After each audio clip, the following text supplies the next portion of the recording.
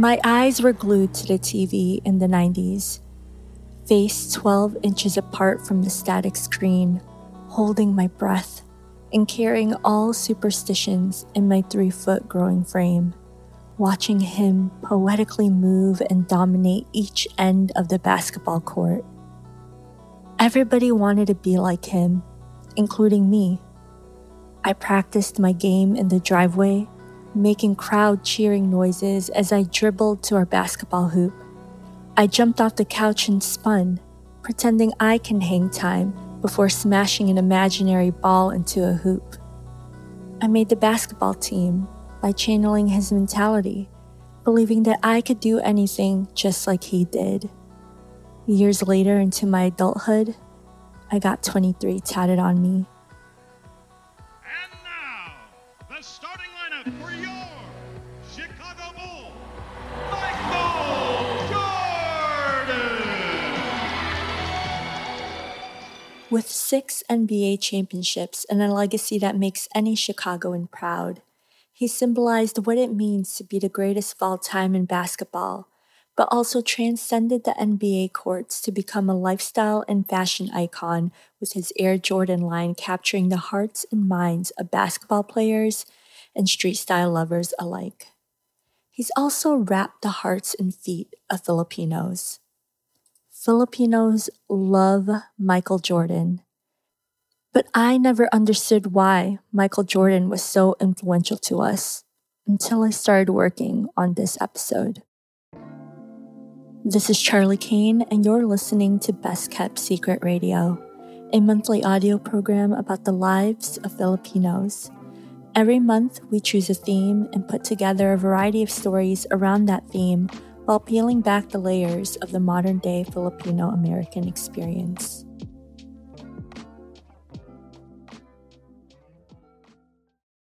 Most of us may not be close to 6 foot or winning championships for a career choice, but we do have more in common with Jordan than we realize.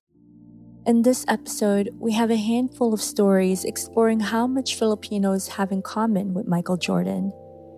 In 3 chapters, we go side by side with the most memorable moments of Jordan's career and weave in the commonalities of Filipino experiences. In Chapter 1, we talk with Chris Munar, a colors and materials designer at Nike, about the lane he and Filipinos have made in gaining acceptance and expressing identity.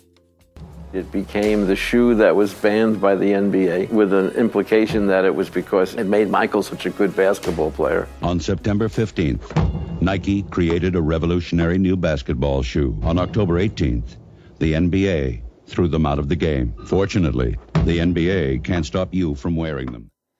Shoes like the Air Jordan bred ones may have been designed as performance footwear. Still, they become a symbol of something else entirely. The beginning of a long line of signature shoes by Nike that would change basketball, music, and one of the catalysts for streetwear. Nike's marketing strategy in 1984 was clever. They used Michael Jordan as their spokesperson and gave him a signature shoe to promote. But it became more than just a rollout strategy of a new product. The sneakers, with its red and black colors, in opposition to the all-white requirement at the time, gave a breath of rebellion, shook things up, and grew into a signal and promoted sense of belonging to youth culture and basketball fanatics.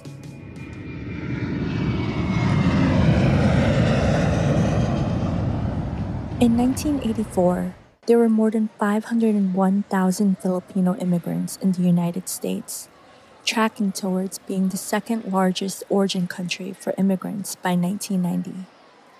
While we were growing in numbers, we weren't seen as much. Many out there forget Filipinos are, in fact, Asian Americans. Most would also agree that when people hear the word Asian, Filipinos are rarely the first people that come to mind.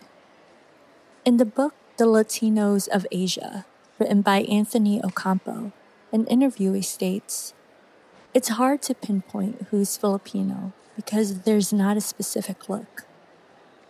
Seen as racially ambiguous or racial chameleons, Sometimes how we present ourselves or what others perceive us depends on the context surrounding us. While many were being introduced into a new country in new ways, a younger generation of Filipino Americans was being drawn to Michael Jordan and how he flies and those bred ones. The shoes literally bred a new context, a new way to fit in, or a way to be accepted. This was 1984. But fast forward to the present day. Wherever we are in the crowd, Filipinos are versatile, Chris Munar told me. Half Japanese and half Filipino, striking a balance between ethnic identities and stigmas, Chris carves a way to find himself and in turn, finds a lane too.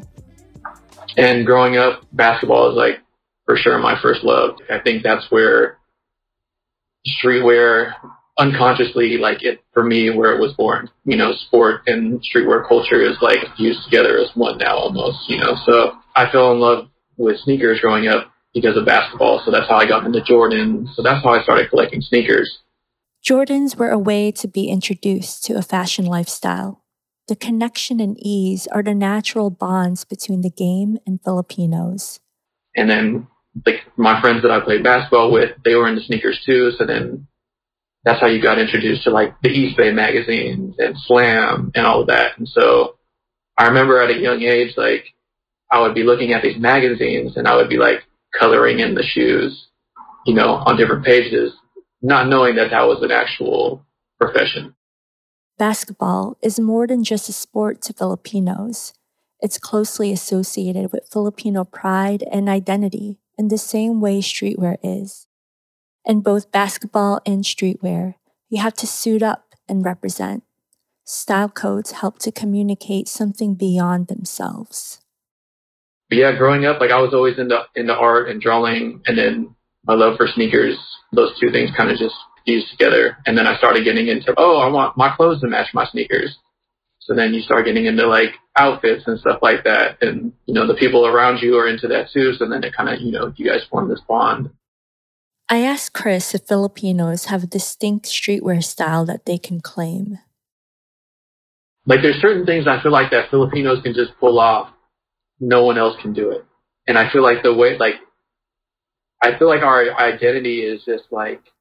We go back and forth, pinpointing the right word to describe how we form our individual style. Because like there's a lot of stylings that you see and it's just like you don't see that anywhere else. And we're able to just transition into like new trends and recreate what our style is.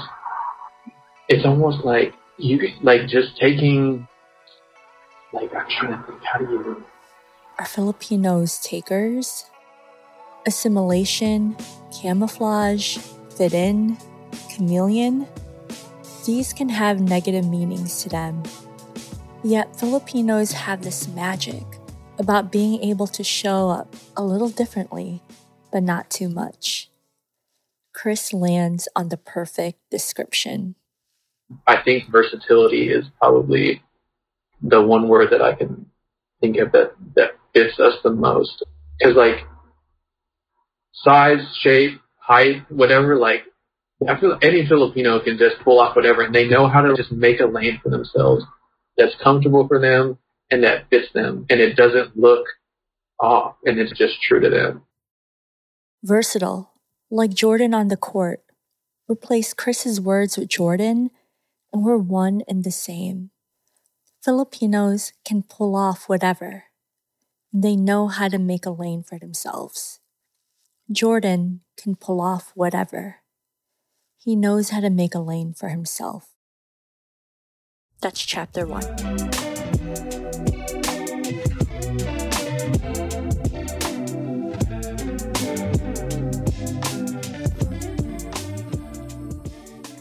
Being a Chicago kid is one thing, but being a Filipino Chicago kid raised in the 90s is another.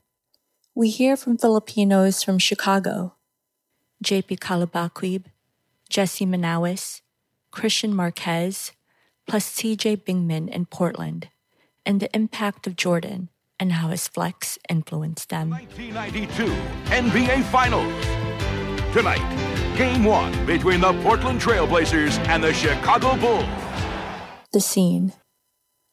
The Portland Trail Blazers face off against the Chicago Bulls in Game 1 of the 1992 Finals.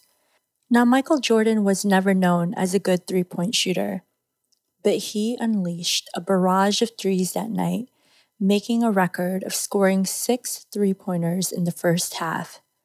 They referred to him as an assassin behind the arc that night. Here's Jordan for three. Yes! Did you see that look? Michael indicating he can't believe it. After connecting on his 6th three-pointer of the night, which he swished over his defender Cliff Robinson, Jordan turned to the scorer's table to look at Michael Johnson and shook his head 3 times. I'm covering the finals. So the night before Game 1, we were at Michael's house playing cards, and he said, "You know what's gonna happen tomorrow. I'm gonna give it to this dude." Then, as he jogged back down the court, he shrugged his shoulders simply. This was a humble, "Yep, I can't believe it either" reaction. His rat-a-tat-tat firing of 6 three-pointers led to what became known as the Shrug, one of the most notable celebrations in NBA history. Deep down, though, Michael Jordan loved to flex. He especially loved proving wrong to naysayers or those who took him for granted. Michael didn't want anybody to have nothing over him. When it comes to Michael Jordan and him being such an integral part of childhood, seeing him play, seeing the endorsements, seeing the shoes, and hearing his just do it mentality rubbed off on Filipinos, especially Filipinos from Chicago. Growing up in Chicago, in the 90s, I was born in 1990, so I vividly remember the second three-peat of the Bulls. And, Jordan had a huge influence in my life early on. And I remember my first pair of J's that my dad got me, 1996, black and red pair of 11s. These memories are vivid for Filipinos in Chicago. While for some it was an introduction to sneakers, some marked the wins. For others, it became a way of life, like for Jesse, who used it as a catalyst, beginning his streetwear knowledge and introduction to style, but eventually leading to life lessons. I think it all really started in grade school, One guy, Michael Jordan. I think he is like the pinnacle of like what I am and what I evolve around in my daily life now. Just growing up in Chicago, in the Chicagoland area, and appreciating Michael Jordan and the Chicago Bulls and their 90s run, and just like seeing all the cool like athletic sneakers that he dropped every year, and like, oh my gosh, I need that. I need those. What was this need?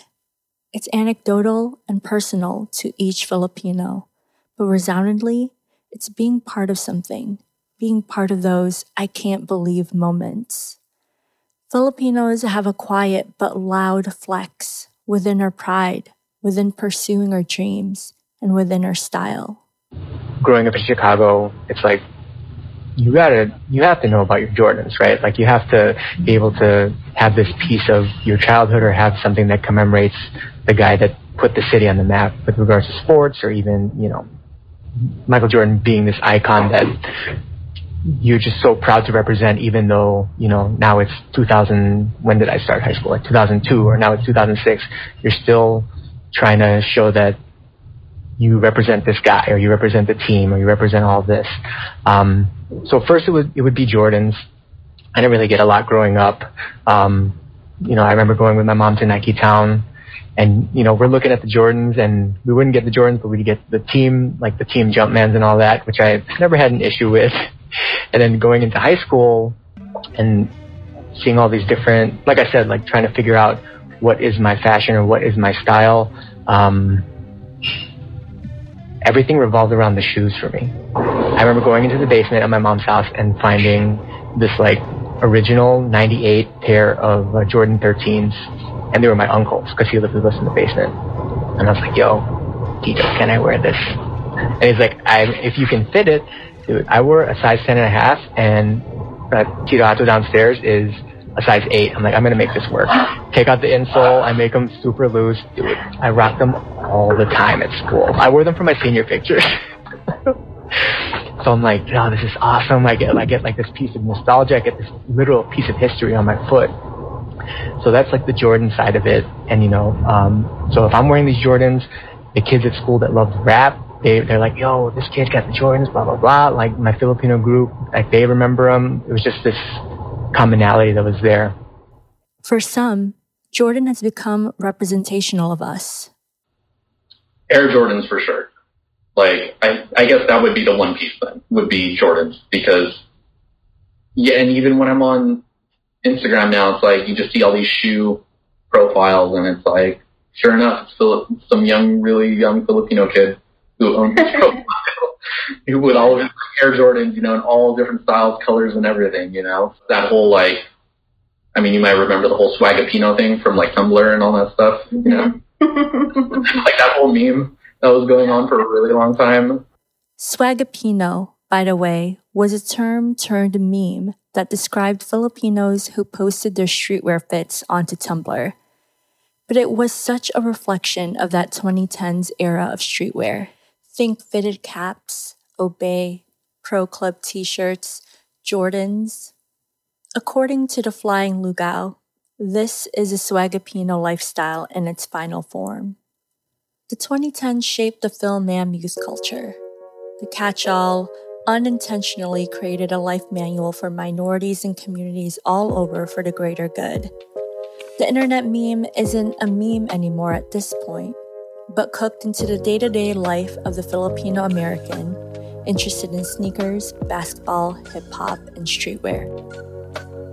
Much like the shrug and the narrative it took form in Jordan's career, Filipinos hold a quiet flex, but one that says quite a lot.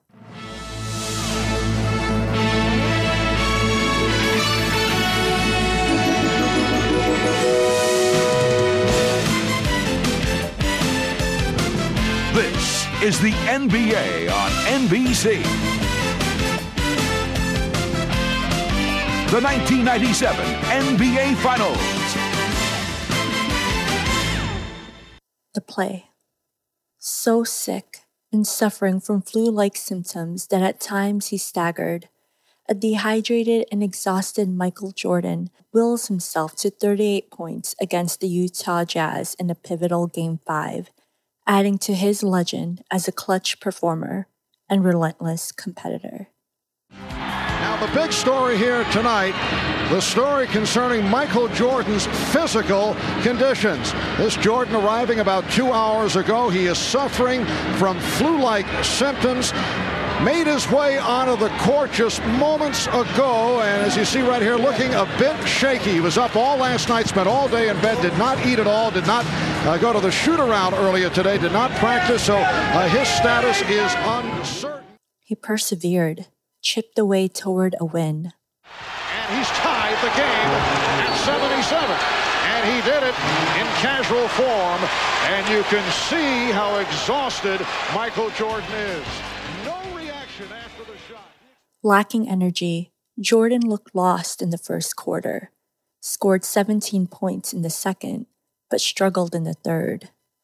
But then flickered on in the fourth to score 7 points during a 10-0 run that erased Utah's 77-69 lead.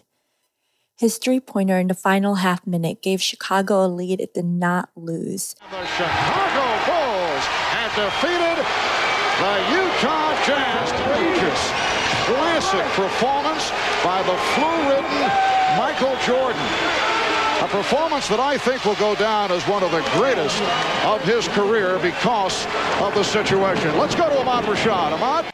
Michael, one of the great performances, the way you were feeling. You played 44 minutes. It was all about will. Yeah, it's all about desire. You just got to come out here and do what you got to do.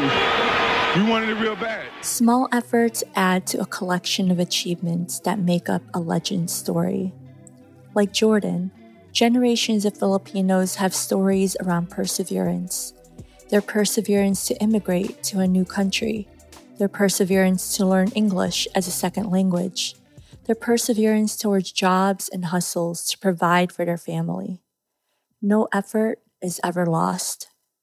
For Chapter 3, we listen to Carlo from Sacramento, who dreamed about having the best gear, saving up for Jordans, and how shooting his shot has become a form of meditation, weaving through the persistence in his daily grind to land him a job at Jordan. I grew up like middle class. You know, I couldn't get everything I wanted, so you want to be the freshest, you want to be the flyest as you can be. And you know, if your friends got a pair of Jordans or Forces, you know, it's like, okay, well, I got this, you know. I always had it in my back pocket, like, when I do get money one day, when I do have a job, I'm going to make that happen. And I always just admired it and always learned about it from afar and kind of touched it when I could, when I had money saved up. And then as I got older, I could get, for the most part, you know, get the clothes I wanted. But for a while, it was like the 5 for $20 tees at Champs and saving up all year for the Jordan 11s. As the wins continued, Jordan became an inspiration for Carlo. Like many kids, he affiliated wearing Jordan, whether it was the sneakers or a jersey, on being like Mike. Let's bring it back to like age 6 and 7 at 1996, right? So that was my early memories of seeing Jordan play. When he won his first ring for his second three-peat, so technically his fourth ring, but you know, coming back to basketball. And then my parents got me a like reversible Jordan jersey that was red on one side, white on the other side. And, you know, putting that on, feeling like a champion, and then watching Space Jam and also playing basketball too. But like in terms of my influence, like just having that jersey, seeing MJ win his first ring in his second three-peat, watching Space Jam, from there just kind of growing an appreciation for the game. Carlo grew his appreciation for the game and absorbed Jordan's tenacity and built a backbone that enabled him to persevere through challenges. And then fast forward to like middle school, that was my first taste of an L, like a big L, of not being chosen for the 6th grade basketball team and realizing like, okay, I have some things I need to work on. I need to work on my left-hand layup. I need to work on my confidence in dribbling, you know, just little things here and there. So when I say I took that L, like I trained, I played as much basketball at the local Filipino leagues in Sacramento and just worked on my left-hand layup and the things I wasn't good at. And then I made the 7th grade basketball team. You know, that's such a small moment, but like in hindsight, like that was very impactful for a 6th grader, middle schooler. This perseverance Carlo had then turned into a meditation. And I would just shoot around, and I would put on interviews. Like I'd listen to some interviews from Kobe to like other people who I kind of looked up to, both in basketball and in like the marketing creative world. And it would kind of be my place of zen. And then I got really obsessed with it. So it would almost be like I couldn't start my day without going out there and shooting my shot, so to speak. I do it every day to kind of clear my head, meditate. I know some people like to sit down in a dark room or like do yoga in the morning, but for me, my form of meditation and setting the tone for the rest of the day and the week is shooting the same 14 shots. I have to make them all. They're at different parts of the court. And it's to the point now where if I don't do it, I kind of feel off, so to speak, for the day. So I would say my relationship with basketball, from being a kid, watching MJ, to, you know, making the 7th grade team, to being an adult now, has really become a form of meditation for me.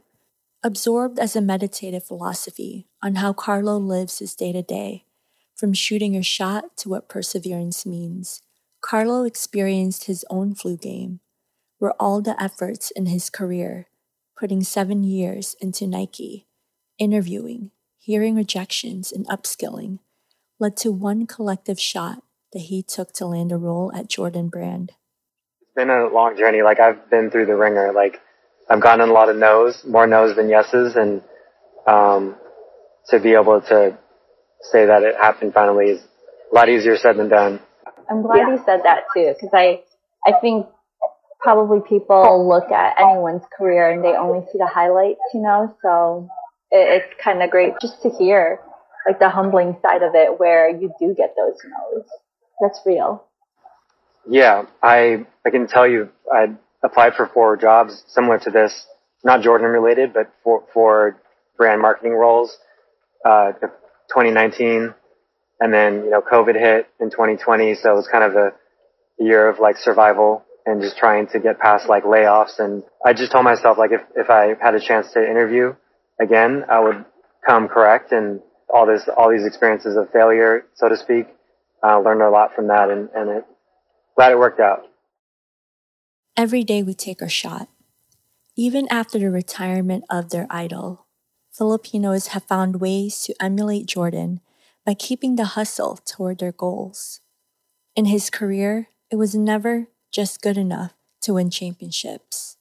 Jordan himself had to be part of a legendary performance, all the while increasing his popularity with Filipino fans through his stats and sneakers. His career highlights may not be a one-on-one match to the Filipino stories we shared today, but these 3 chapters and beyond show a glimpse into the sacrifices, joys, and struggles of Filipino Americans to reach our 10-foot dream. This is Charlie Kane, and you are listening to Best Kept Secret Radio. Until next time.